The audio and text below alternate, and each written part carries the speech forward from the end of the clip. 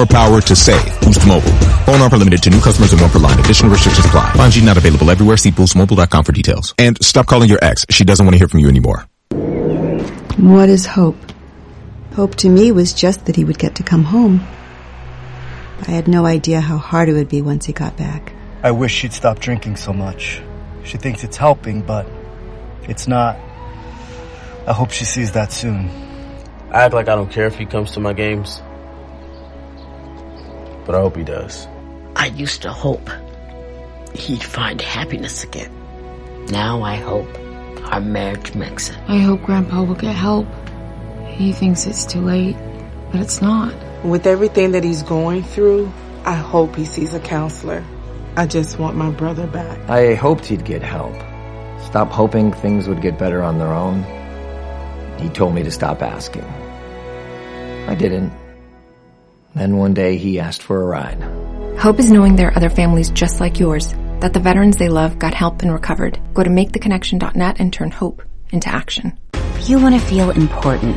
You want to be a part of something bigger, something that matters and can help change things. You want to feel like you belong. We know. We felt that way too. And that's why we did something about it. We aren't just Army National Guard soldiers. We are normal people just like you. And together, we can make a difference. Take on your legacy. Visit NationalGuard.com to find out more. Sponsored by the Louisiana Army National Guard. Aired by the Louisiana Association of Broadcasters and this station. You're listening to ESPN 100.3 FM. KLRZ, La Rose, New Orleans, and the River Region. It's time for the Sports Hangover with Gus Kattengell. Local sports, national sports. The G-Cat is on it. Oh, you made a wise choice, my friend. Now, saddle up for a tall glass of sports talk. Here's the Sports Hangover with Gus Kattengell. Raff and Hudak together again. It's the bottom line here at Katie's, 3701 Iberville in the heart of Mid-City. 2 hours have flown by, one to go. As we have gone all over the board today, NBA Finals, Saints OTAs, Tulane baseball, Pelicans offseason. Oh, what a segue, because we're going to get right into it. We thought he was going to be in-house. The invitation was extended, but he couldn't make it. He is on the line, though. He is the editor-in-chief of the Bird Rights. He is Mr. Ali Kosel. Ali, we miss you here, but thanks for joining us on the show regardless. Hey, guys, I really wanted to come in person, as you know, but I had a dog, needed to take him to the vet. Couldn't miss the appointment, so unfortunately my dog comes first. It does. Don't they always? Yes, they do. No, again, we'll get you out here at some point, Ali, but I tell you, you know, I'm going to start off with the Pels with you because obviously that's what you do. You cover the team on a daily basis. You're at every home game. And, you know, before we talk about the off season, this is the first time that I've really had a chance to talk with you, as far as what you saw this past season and just some of the strides this team made and the momentum, the discernible momentum that the team has going into this off season. Wow. I mean, where do you want to start? Because it all seems really positive, doesn't it? I mean, outside of the Zion, initially the news revolving around Zion, everything went from being bad to great, right? The Pelicans discovered their future coach, a guy that can possibly be here, you feel like, for the next 8-10 years at a minimum, right? Then, of course, the players. You weren't sure of Brandon Ingram, right? He looked like an all-star, but then you were wondering, can he become a team leader? And we saw that develop.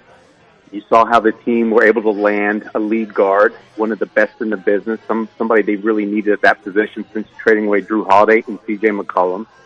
The young guys, nearly almost anyone you want to talk about showed improvement, from drastic to at least some, you could see some discernible improvement, to a team basically just talk about. I mean, we've all talked about 3-16 start, 2 ending up in the playoffs.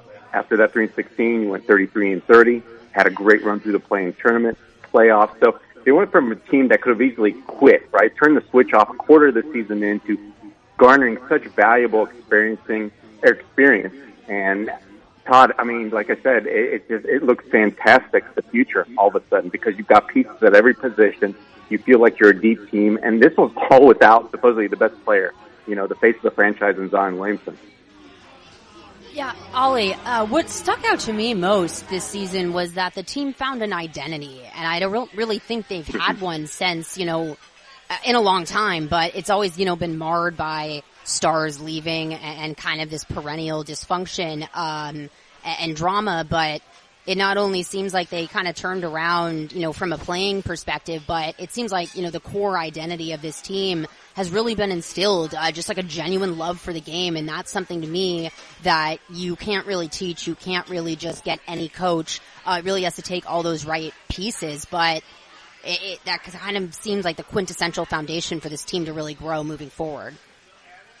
Yeah, I couldn't agree more, Maddie. Look, we know what Alvin Gentry and his system brought. Same thing with Stan Van Gundy, but for some reason it just didn't translate fully on the court. The players didn't completely buy in to where it did have a chance to translate fully. It was Willie Green's 0.5 system and the relationships he built. I think that's the biggest key, right?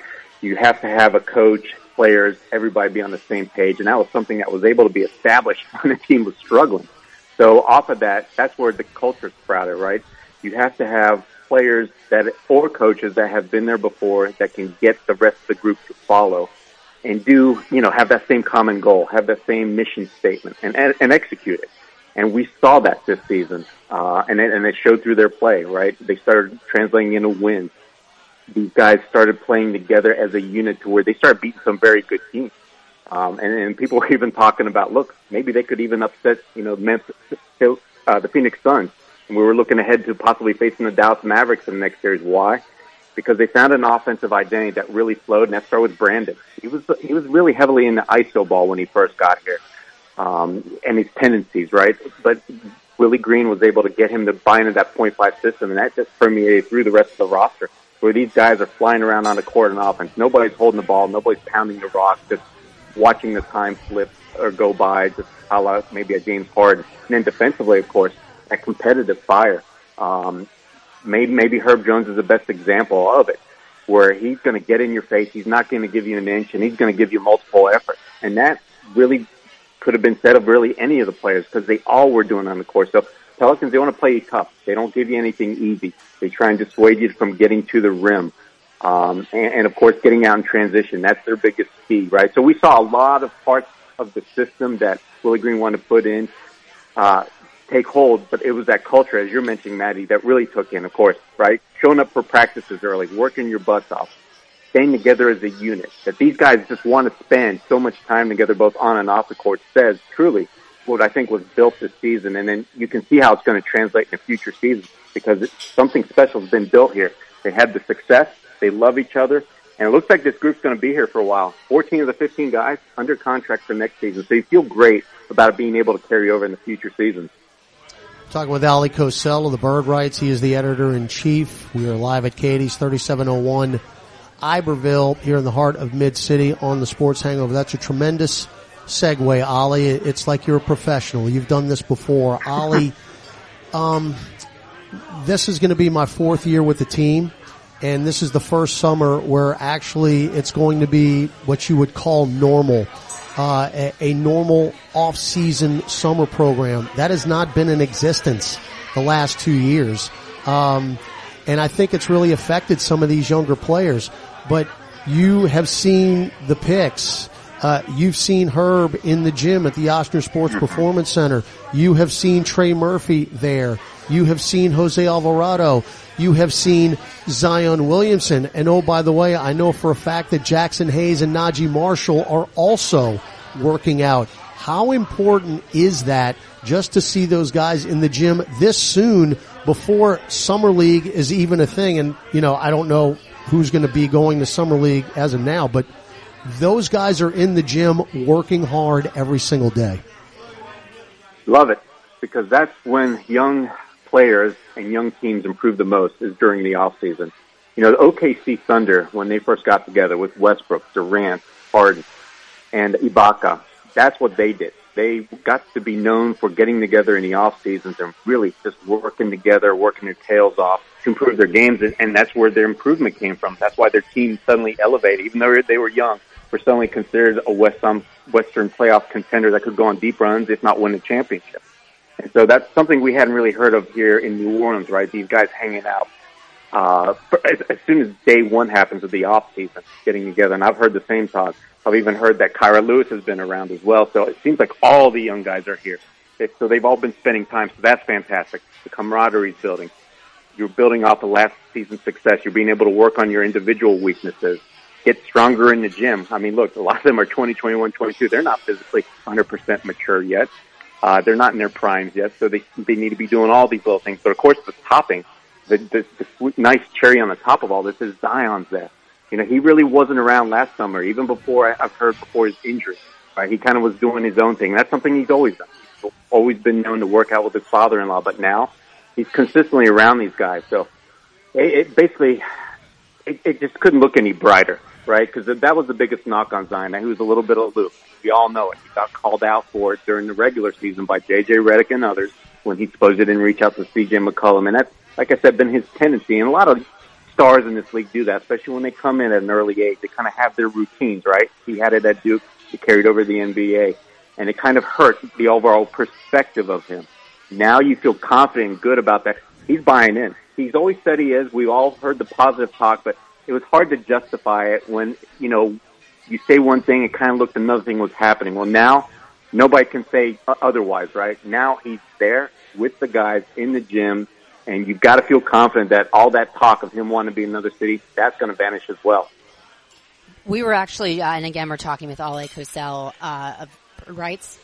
We were just talking about that before with Zion, how I feel like he's kind of earned, you know, that, not so much the benefit of the doubt, but through his actions continuously, you know, trending in the right direction. I feel like it's unfair at this point to kind of bring that stuff up. But something else you touched on, and this has always been so wild to me, how young NBA players are. You forget that Brandon Ingram is 24 years old, and I think Jackson Hayes is 22. I mean, I think of myself when I was that age, and I had like a little child in comparison, both from, you know, a physical and mental standpoint. But, you know, this team, they didn't go out and get a bunch of superstars this past season. They built through the draft, and, you know, really credit to their scouting department for what they were able to find, in Trey Murphy and Herb Jones and everyone last year.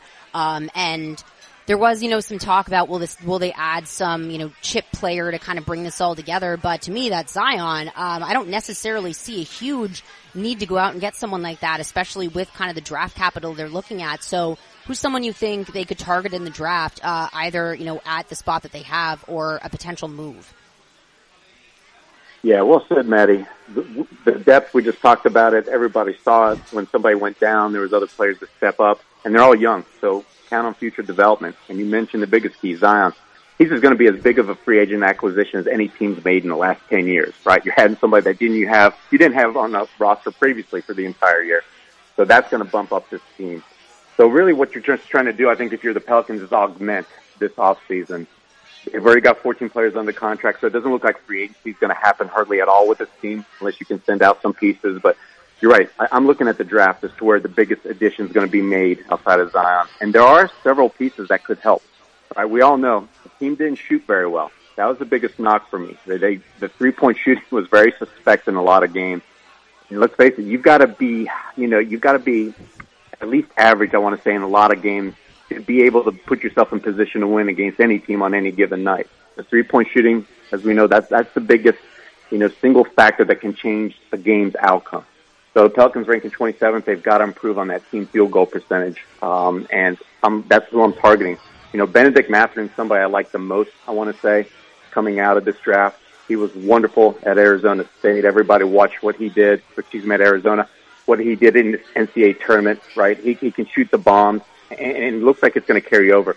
He's got that sweet stroke that he can get a shot over a lot of guys. Kind of reminds me of Ben Gordon when he played with the Bulls, right? But he's a little bit taller, and his competitive fire, you feel like it's going to be a natural fit with Najee and the rest of the guys, from what I've read and heard and talked to some people about. If not him, two other guys I'm looking at is Dyson Daniels. He's a guard, but he can play 1 through 4 because he's 6'7", 6'8", got wingspan up to 7. And his biggest knock on him was the lack of shooting, but over his last 2 months with a G League team, he played with this past season, shot over 40%. So it looks like he may be able to have that total package. And the last guy, Jeremy Sochin. And Shaden Sharp I want to throw in. It's unlikely he'll fall to the Pelicans.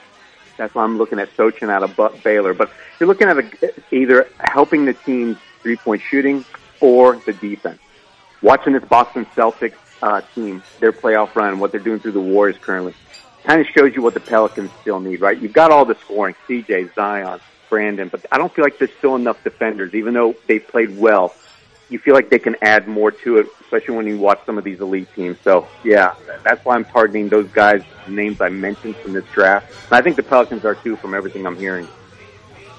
Ali Cassell, he is the editor-in-chief of the Bird Rights. I don't know how much more information you could pack into a segment, but you certainly did that, my man. Again, we missed you here at Katie's today, but we got to get you here at some point. But have a great rest of your summer. I know the draft is in 2 weeks, and you're going to be locked into that. So everybody, again, go to the Bird Rights and read Ollie's stuff. It is spectacular. Thanks so much for joining us today, Ollie.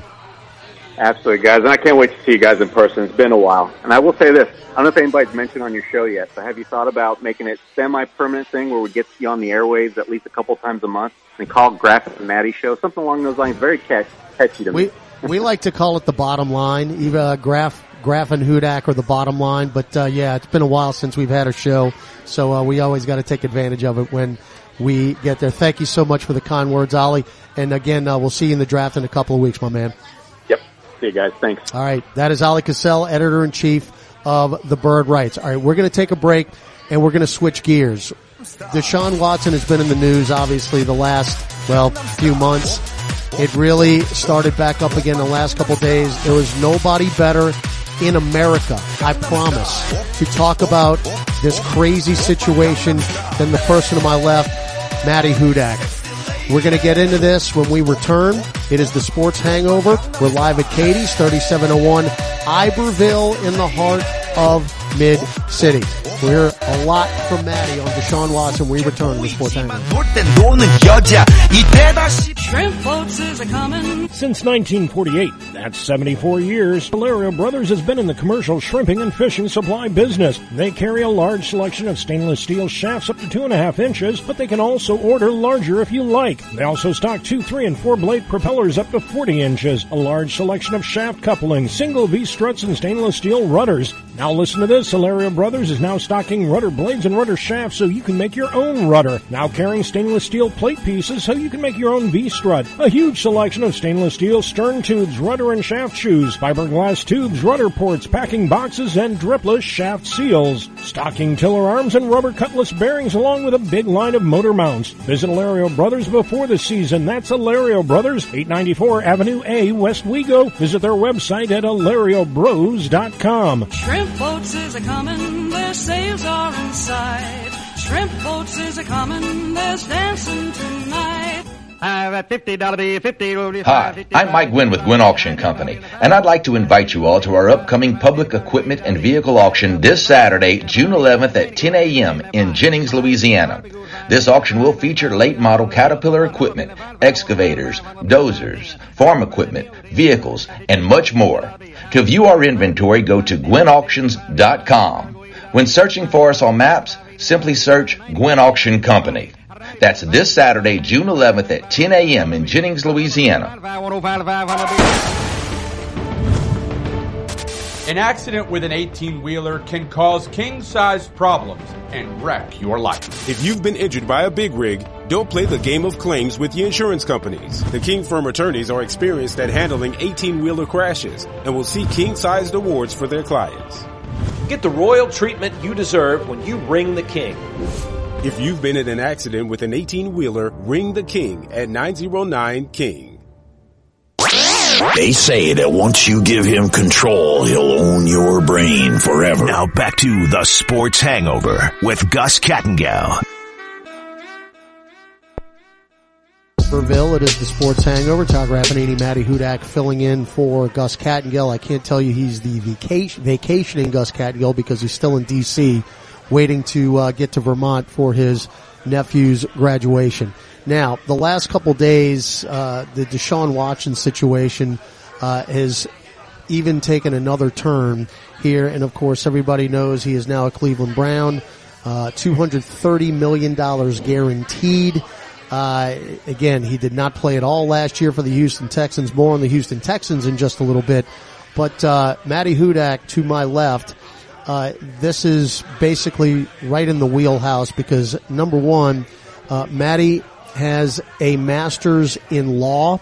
And I don't know if everybody read that New York Times article by Jenny Vrentas, who shed a lot more light on this situation. A spectacular article, by the way, and the research and the writing was spectacular, just like my colleague Matty Hudak to the left. So again, this is right in the wheelhouse, and Matty has personal experiences with the situation of Deshaun Watson. So I'm going to shut up and let Matty take over, and I want everybody out there to listen very carefully what Matty has to say. Yeah, so, I mean, this whole Deshaun Watson thing, I think it's well known that I was slightly aggressive when he was first linked to the Saints. And I know people somewhat know I don't come from a typical sports background, but I really spent a lot of my career working up to this, working a lot with women, and sexual trauma in a lot of facets. When I worked at the VA, was the head of women's military sexual trauma there. I worked in a child sex abuse clinic. And what's always stuck out to me in those situations is it always seems so systematic, and that the system had parameters in place to allow these types of behaviors to occur. And women in those situations always feel powerless, and that's how this read to me from the beginning. I've also worked in jury consulting where we've worked on several sexual assault cases, and specifically kind of the psychology around that and spotting, predatory patterns and the like. I've worked with both men and women who have been victims, and it's very close to me for a lot of reasons. I have my own personal experiences, with, assault and NFL players and kind of yielding that power over people that are vulnerable. So, from the beginning, yeah, this is something where I'm always an advocate. I'm not known for sticking to sports, if you will, but 22 women, the sheer number caught my attention at first. And it's hard when you're, trying to talk to someone who's linked to the team that you're attempting to cover, and, there's a large portion of the fan base who doesn't feel as strongly as you do. And so I know I could have been a bit, defensive in the past, but to me from the beginning, that number just gave me pause to, what's going on here, because this is serial type numbers at this point. And you brought up the great article by Jenny Vrentas, and I really encourage everyone to read it. It really depicts this predatory pattern that stuck out to me from the get-go, and these allegations that really paint a picture. And I feel like that got lost in the noise of all of this. I don't expect everyone to read 24 lawsuits. It's a lot of reading, and I understand not everyone wants to seek those things out. I always like to read primary information. So the first thing I did was read those complaints, and I wish I had more time to go through them. But I went through about 8 or 9 of them, and when you're educated on and have spent a lot of time, trying to spot these patterns, it becomes inherent kind of what those tics are. So I just going through, 9 allegations and what stuck out to me, just first of all, the inconsistency with what type of services he was asking for. He asked 2 of those plaintiffs not for a sports massage, but for a relaxing one that then switched to a sports massage, and then he brought up something about a Swedish massage, even though he never asked for any of their qualifications at any point in time. He asked 3 of the 8 women whether or not they were going to be alone, and he asked for a photo of one of the plaintiffs. He told Doe 6 that I make a lot of massage therapists uncomfortable, and it's really hard for me to find someone that will meet my needs. Then going through what all of these women have alleged.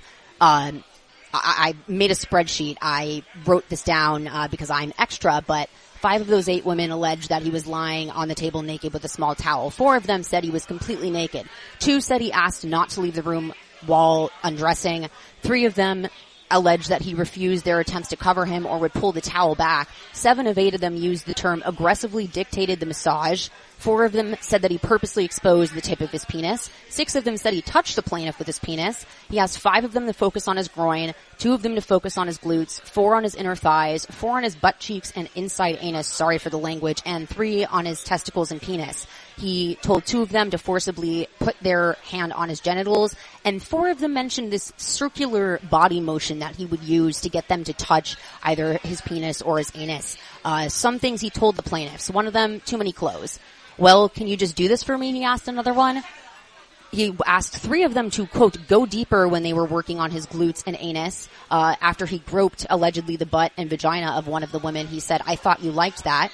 Again, graphic, but he told one of them, "I want to come. Other therapists make me come." He asked another one if she was really a lesbian. He then apologized for never being rejected by a woman, and then he asked her to perform oral sex and pretend that he was a woman.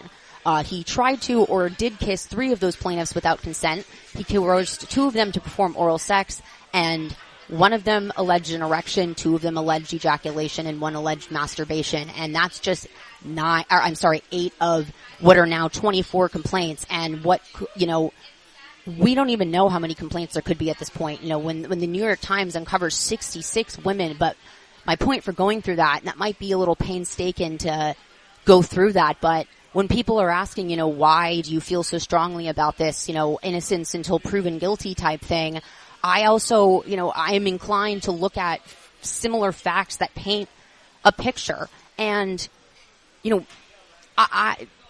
something that stuck out to me as well is this idea that, he has been cleared of criminal charges.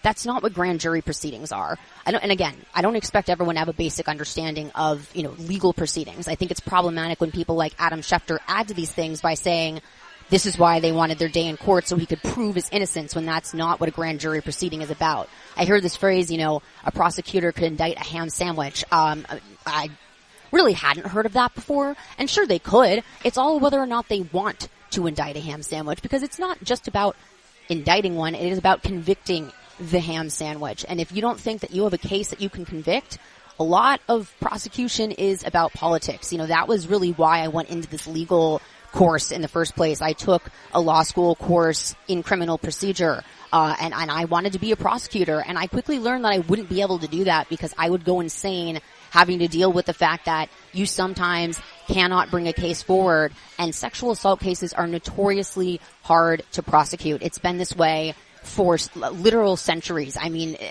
marital rape was legal for a very long time. Women used to have to prove that they physically defended themselves in the form of scratch marks and bruising to be able to say that they escaped. So that's what we're working backwards from here. And then when you hear that he's deleted all of his messages, and you hear that his combative responses in his depositions, one asking, can you explain why you reached out to her on Instagram? And then you just keep saying, I needed massage therapy. And then he just keeps responding that. And then another time, he was asked if he found one of them attractive, and his response was, I have a girlfriend, because that, answers that question. Are we going to pretend that people in relationships don't find other people attractive? And that's clearly not what he was asking.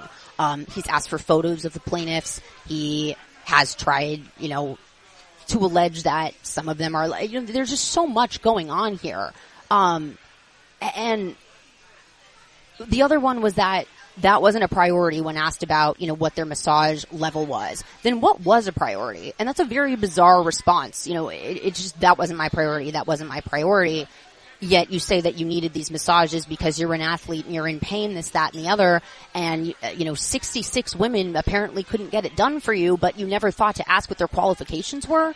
So his answers do not really make that much sense in that regard. And then you get the stuff that's recently come out that I think has really turned the tide for people, which is kind of frustrating because it felt for a while like I was screaming into the abyss.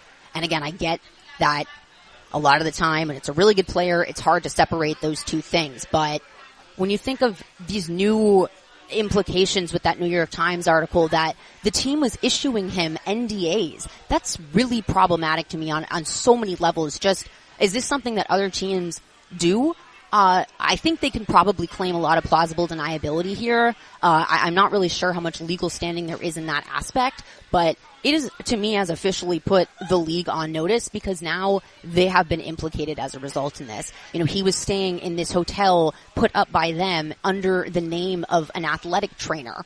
And again, when you're issuing someone NDAs, which he claimed to only use for massages because his agents and attorneys took care of everything else, what else is there that you need to take care of that you would need more NDAs than this? It's just been very hostile. And to me, the thing that sticks out most is there's been zero indication that he's changed, that he plans to change, that there's no danger of this happening again. I think of the women that are on the Browns training staff. I think of his future massage therapists. I would be petrified. And I don't mean that as a hyperbole. I would not want to be alone in a room with this man. And, for all the questions they asked the wives and daughters, I really want to know if the Browns asked them if they would be comfortable leaving them alone and seeing how they felt. It just has really, quite frankly, felt like a middle finger to women and this whole women in sports thing that this league purports, when in reality, they don't care as long as you're good at football. So there's a lot of things, and I could go on for days about this, but all of that to say, I think this has turned a tide. I think you cannot ignore, especially the allegations that have come out in the 23rd and 24th recent lawsuits that have alleged much worse behavior, including potential intimidation by his attorneys. But you also can't ignore that the team has played a role in this. And so there's responsibility here that I think the league has to take at this point, because why would women ever feel like they are welcome in this industry when this kind of stuff is directly thrown in their face? Very well said, Maddie Hudak. And, I know it pales in comparison to everything that you have stated very eloquently, by the way, but we got to take a break real fast. I'm going to come back. I'm going to ask you a question because if you're the Cleveland Browns, where do you go from here? And I know you kind of got a vested interest in this because I know your dad is from Cleveland, is a very huge Cleveland he was a Browns fan. That's no longer. Does that pretty much sum it up right there? All right, we're going to take have one more segment with Graf and Maddie here on the Sports Hangover live at Katie's, 3701 Iberville. Still see the ground. Give me that countryside of life, a place where I can stand out right. Give me the countryside. Give me the countryside. Time is money. Don't waste both running around looking for filters, batteries, and belt sand related items. Fleet Supply Warehouse delivers. Fleet Supply offers daily scheduled delivery, including Bayou Lafourche, New Orleans, Morgan City, New Iberia, Lafayette, Thibodaux, Baton Rouge, the North Shore, plus the river parishes too. Automotive, lawn equipment, agricultural, marine, or industrial. Fleet Supply Warehouse, 985-868-0430. Venture Boulevard, Houma. To show you how easy it is to file a claim with Geico, we hired a scary movie victim. Oh no, a tree fell on my car, and there's only one thing to do. Trip over my own feet and pull myself across the lawn while yelling help at a barely audible volume. Sorry to interrupt, but you filed a claim with Geico, so you've got a designated claims team to help you. This Geico sounds suspiciously reassuring. Are you sure I don't end up getting surprised with an unexpected twist? Just that your Geico team will always be there to keep you updated. No! What is it? Oh, nothing. I just didn't see that coming. Geico. Great service without all the drama. Dad is the smartest guy you know, so give him a gift that's just as smart. Like a battery-powered smart doorbell from Google Nest that lets him see what's happening at his door and answer it from anywhere. The Google Nest doorbell is now on special buy for only $129.99 and works on any home. Find the best and smartest gifts for Dad. Feels like Father's Day at the Home Depot. How doers get more done. Offer valid through June 19th, 2022 at participating U.S. stores and online. Limit 5 per customer.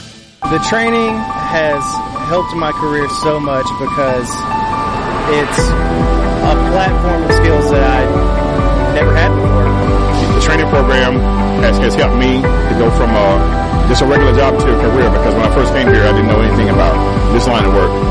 Without doing this training, we wouldn't be able to work for the companies that we work for.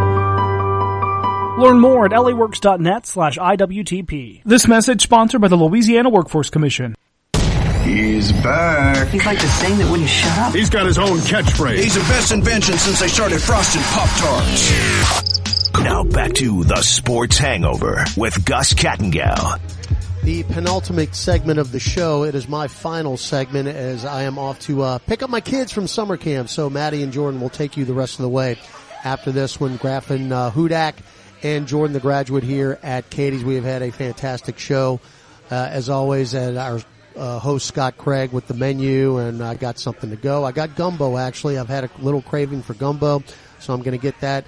And I got a meatball po' boy. That is the Italian in me for coming out. Again, our last segment, you heard Maddie discuss very eloquently the Deshaun Watson situation. Again, it's very personal for Maddie. It's also, she is a master's of law, so she knows exactly what's going on in a legal sense.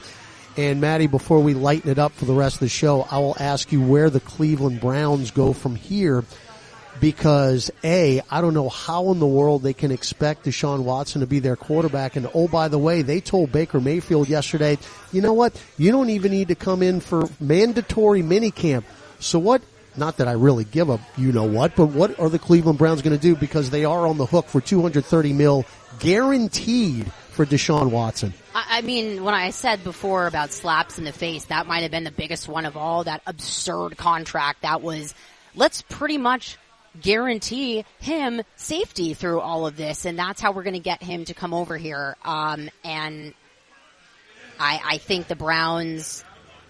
It's not like the Browns are unique in that there were a lot of teams that pursued him. I don't know if they were all going to offer that same contract, but they wanted an adult in the room and they have one. Oh my. Well, again, as I say all the time, that's a them problem. So, we've got to worry about the New Orleans Saints. We've got to worry about the New Orleans Pelicans. And Manny, I guess, as now we'll lighten the mood again, and I'm just really glad you were able to say your piece and again, everybody out there was able to hear it. We talked about this very early in the show, and I just cannot remember an off season with both the Saints and the Pelicans where there was so much expectation, so much promise, so much momentum. And even with the Saints, just coming off a year where just you didn't know who was playing what game. You talked about it earlier. 57 different starters for the New Orleans Saints a season ago, and we still won 9 games. And, if Aaron Donald would have shown up against the San Francisco 49ers, we'd have been in the playoffs last year or that final game of the regular season.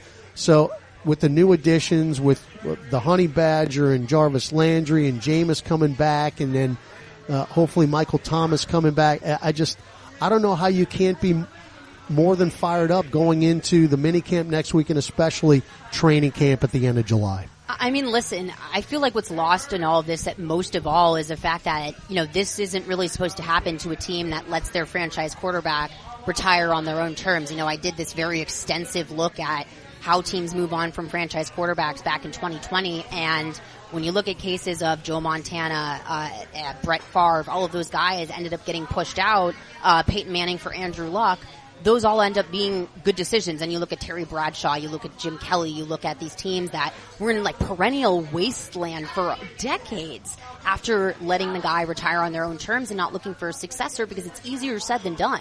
And the Saints really fell into category 2, especially when you add in the fact that they made those late pushes and added people like Emmanuel Sanders, Jared Cook, and took those cap hits. So the fact that, like you said, they were an Aaron Donald game showing up, they were, a useful kicker, or, an entire game wiped out by COVID away from making the playoffs last season, and they're looking better positioned despite having a new head coach and a new quarterback, and a solidified new quarterback now for the first time since this, previous era. I think it's just a testament to what's been built in that building, one of which, Dennis Allen has been a part of for a long time in several stints, but specifically this last defensive turnaround that he really gets a lot of the credit for. I'm a really big under-the-radar type, and I think at first, going back even a month and a half ago, the Saints weren't on any radars, but just to hear Dan Orlovsky now come out and, the Saints might be doing something, I don't know if I like that or not.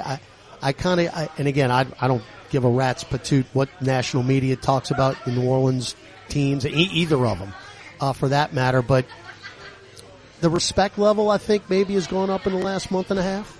Yeah, and I don't really know why, to be honest, because I always feel like it's, everybody hates Chris, but everybody hates the Saints, and I can't really figure out why they say they have no market. And Jameis Winston still is getting no respect, to me. I don't know, even though he did what he did last year before getting hurt. Yeah, I mean, I think it really just comes down to the small sample size and then previous perceptions. But if you've, been watching the Saints and following the Saints and watched Jameis Winston in those games, I'll be the first one to say I was not a huge Jameis Winston fan prior to last season. And he proved me wrong. He really did. He commanded this team. He became a mobile quarterback when, we could not convert a first down several times. The team really struggled on offense, and it wasn't just, with one quarterback or the other, and I don't think any of them are really to blame. It was just kind of an implosion. But he stuck with it, and he came back after the Watson stuff. I would like to point that out, that he canceled his flight to the Indianapolis Colts and, immediately went down to work with the Saints. So I think that really showed a lot from Winston and his commitment to this team. You're going to be out there covering training camp every single day like I will be. It is going to be such a different deal this year than it was last year when you were out there every day, because last year it was Winston versus Hill versus Winston. Every single day it was who's completing what. It was the reps, the whole deal. We don't have to worry about that anymore. And as a journalist, this has to be awesome for you, because now you can pick different storylines.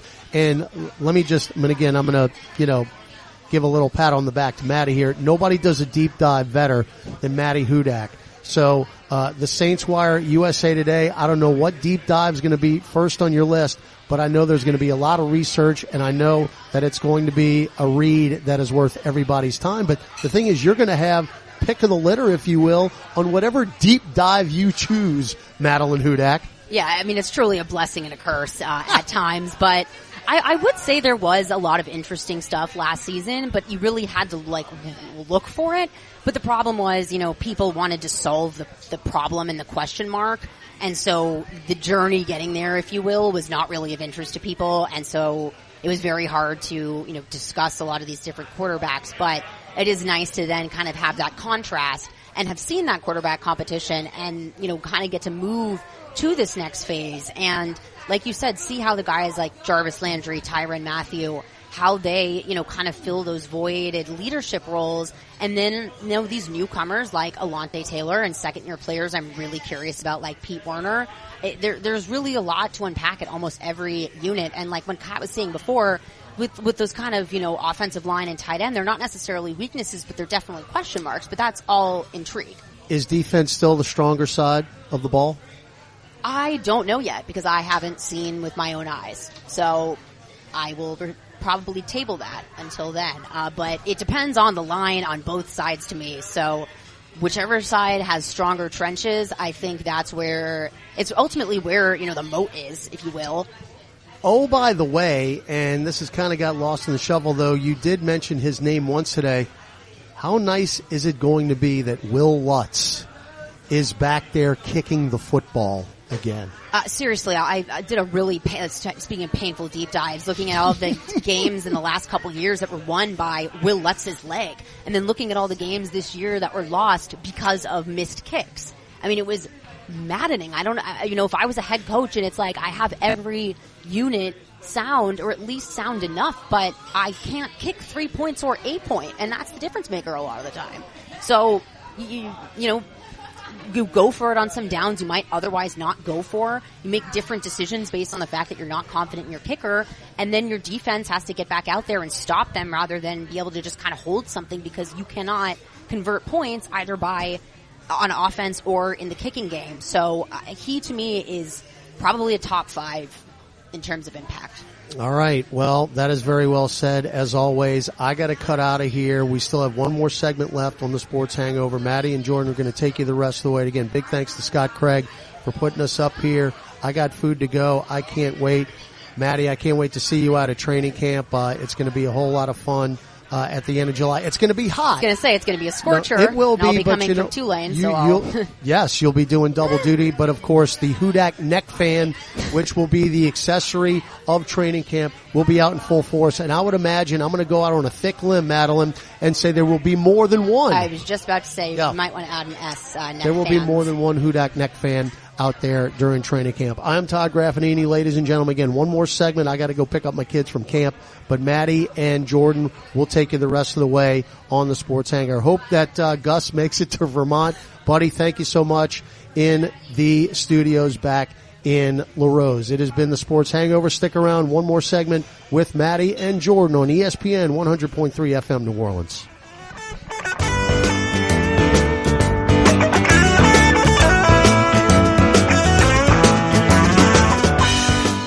Gather around, folks. It's time for the Caesars Sportsbook Report. Haven't started with Caesars yet? Well, guess what? Your first bet is risk-free up to $1,500. Download the app and use the promo code Radio15 and then place your first bet. If you win, good for you. But if not, you'll get your stake back as a free bet. Not sure what to bet on first? No worries. We have plenty of action this week. The NBA Finals are underway and hockey is getting down to crunch time. Baseball divisional races are heating up and the RBC Canadian Open is underway. Just remember to use the promo code Radio15 when you register to get your risk-free first bet. Then check the app for all the latest boosts, promos, and specials. And with Caesars Rewards, every bet you place brings you closer to redeeming the types of perks only Caesar can offer. Tickets, free stays, experiences, and more. Must be 21 and physically present in Louisiana. Permit pending in Horseshoe Bossier City. Not available in prohibited parishes. New users only. Bet amount of qualifying wager return only if the wager is settled as a loss. Paid as a single bet credit. Must be used within 14 days. See Caesars.com/promos for full terms. Gambling problem? Call 1-877-770-STOP. Caesars Sportsbook, the only app with Caesars Rewards. Download it.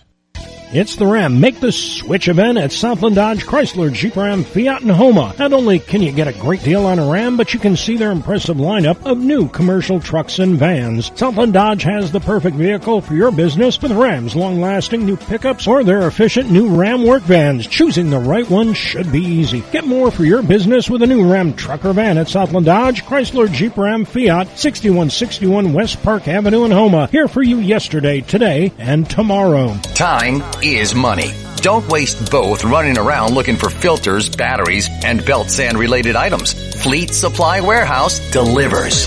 Fleet Supply offers daily scheduled delivery, including Bayou Lafourche, New Orleans, Morgan City, New Iberia, Lafayette, Thibodaux, Baton Rouge, the North Shore, plus the river parishes too. Automotive, lawn equipment, agricultural, marine, or industrial. Fleet Supply Warehouse, 985-868-0430. Venture Boulevard, Homa. That man's got some stones. Believe me, he is no wuss. His legend lives on. Now back to the Sports Hangover with Gus Kattengell. Welcome back to the Sports Hangover. It's the final segment of the show. Thank you, Maddie, and thank you, Todd, once you get in your car and probably are listening now, for handling these 3 hours of the show while Gus is away going to a graduation over in Vermont. He's actually currently stuck in Washington. I was going to say, I think he's having a lot worse time than us right now. Yeah, so I'm actually kind of glad that we're here. I mean, we get free food. He's stuck with a 5-year-old. Not that there's anything wrong with Carver, but, I mean, a delayed flight or a canceled flight connecting to wherever you're trying to go. Yeah, it's annoying when you're by yourself. Yeah, absolutely. It's kind of, I bet it's a little stressful for him because the other day he was asking me what kind of, shows should he put on for Carver. So he's going to have to add more to that catalog. But last segment, as I said, we only have a few more minutes left. I saw this earlier in the show, Maddie, and that's ranking the top quarterbacks in the AFC. CBS Sports put this list out. They ranked each quarterback 1 to 16, and no surprise, Patrick Mahomes is number 1. I didn't know if you wanted to get into this or if you wanted to get into best duos in the NFL. We could run through this. I think having Russell Wilson over Joe Burrow is slightly criminal. Just the top 5 are Patrick Mahomes, Josh Allen, Justin Herbert, Russell Wilson, Joe Burrow. I think, maybe 2 or 3 years ago that might be the case, right. But certainly not after last season. Lamar Jackson comes next. Oh, and Deshaun Watson, yay. Yeah, I mean, I feel like they did Matt Ryan kind of a disservice. I mean, I feel like... Which is so weird because right. For my entire life, Matt Ryan has been the ire of, Saints fans. Correct. I mean, we make fun of the Falcons all we want. I am ecstatic that Matt Ryan is gone because he beat the Saints a lot. And I don't always think he got enough credit for that as much as we like to joke about 28-3. So we kind of talk about that, and I've talked about this before. If you look around... kind of just going off ranking quarterbacks, I kind of want to transition to the NFC. I mean, now with a bunch of quarterbacks, I mean, Russell Wilson now going to the AFC and other quarterbacks also following suit going to the AFC, where does that leave Jameis Winston overall, ranked overall in the NFC as top quarterbacks? To me, I said that he's in the top, at least in the top 5. I have to think of who the NFC quarterbacks are. I would say Matt Stafford. He's one. Tom Brady, obviously. Aaron Rodgers. I feel like you'd have from there. I mean, it's almost like all right, Jameis. I mean, you can say Kyler Murray. Nah, but definitely not for me. It's one of those things where I'm totally drawing a blank, and I'm probably forgetting other people. But I would have Jameis in the, top 8 maybe to, throw back to MySpace just for a hot second. Yeah. Only because, again, he had a really strong showing last season, and I don't think there's any reason to believe that he's as, turnover hoppy as he used to be. I mean, did the LASIK make a difference? Probably. I mean, honestly, we're talking about someone's eyesight. It's like we could joke about that all we want, but right. I have to think that makes a difference. But also being under, the coaching staff, he made that decision to study kind of for a year under Drew Brees. I think those lessons have all instilled themselves. Kind of like we were talking about Brandon Ingram, how he really got his chance to shine and people kind of like got full respect for him this last season. I kind of feel like that's the case for Jameis this season. I think that he should be held highly, but just, it was a very conservative showing. He didn't really have anyone to throw to, but he made a lot of things work, and then it was cut short, ironically, by his old teammate Devin White. But he, to me, is set up in a completely night and day situation just by the receiving core alone. Even if he has 2 seconds to throw, I'm pretty sure Michael Thomas, Jarvis Landry, or Chris Olave can get open in 2 seconds. Whereas even if he had, a steel pocket last year, sometimes there was just simply no separation to be had. Yeah, absolutely. And you kind of mentioned, that step up after like either year one or whatever year it is.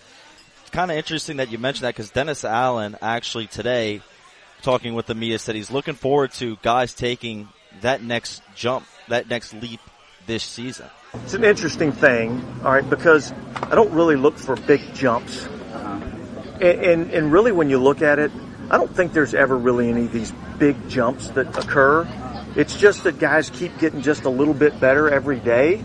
And by the end of a month, if they've gotten that much better every day, well, all of a sudden now it's there, and that's kind of the way that works. I know we live in a microwave society and we want to see instant results in everything that we do, but that's just not the reality of the world we live in, so, the signs I'm looking for are just small incremental improvements, every day. Every time I hear a quote from Dennis Allen, I get more excited for the season. Honestly, I don't know what it is. It just seems like he gets it, for lack of a better term. I know he gets a lot of flack for his time in with the Raiders. I tend not to hold, really tumultuous organizational tenure. That was a few years. That was yeah, and I mean, it was when they were a hot mess, to be honest with you, for lack of a better term. But I just feel like he has a pulse on players and how to reach them and kind of just how life works in general. Like, again, we do live in a microwave society. People want instant results. That's why the training camp battle last year, people were losing their minds because they wanted it to be over because they wanted their answer. And a lot of people had their answer already in their heads. And so when it was dragging on for, I hate this term now, but due diligence, that drove people nuts because they want instant results. So I like a coach that immediately gets out there and says, it's really about those incremental improvements because that's really the reality of the sport. Yeah, especially when you're, a new head coach in the league. And I feel like that was kind of almost him saying, all right, it might take a little bit of time for, to get used to it. We're going to try to use as much of Sean Payton's play scheme and everything else that he's been doing these past, past decade. But at the same time, it is a completely new system, a lot of new personalities within the organization, and people are just going to have to get used to that. So I kind of feel like he was maybe pointing towards in that direction. Maybe it's just not the players, but also the organization as a whole. Yeah, I think there definitely could be some truth to that, but I just think it's more like we expect these, Herculean jumps from players when it doesn't really make sense, why that would happen. It's one thing when you're talking about, year 3 rookie who might actually, grow into something. Wasn't it Trey Hendrickson in year 3 who really came on? And the Saints, again, Jeff Ireland, they're really good at scouting that. So those people you can kind of predict.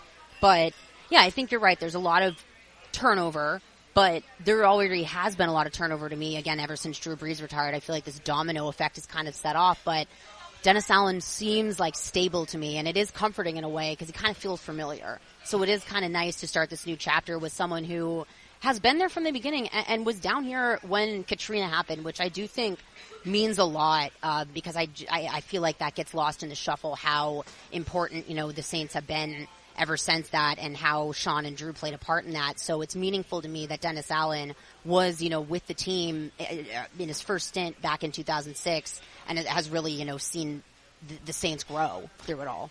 Well, Maddie, that will wrap it up for the Sports Hangover. I want to, again, say thank you and Ty Graffini, along with Gary Smith, Catherine Terrell, and Ali Cosell for joining us here at Katie's. Always a pleasure doing the show here. Great food, great atmosphere. Thank you all for listening to the Sports Hangover for 3 hours. Next up, after further review with Matt Moscona, you'll have a great week, and we'll see you tomorrow.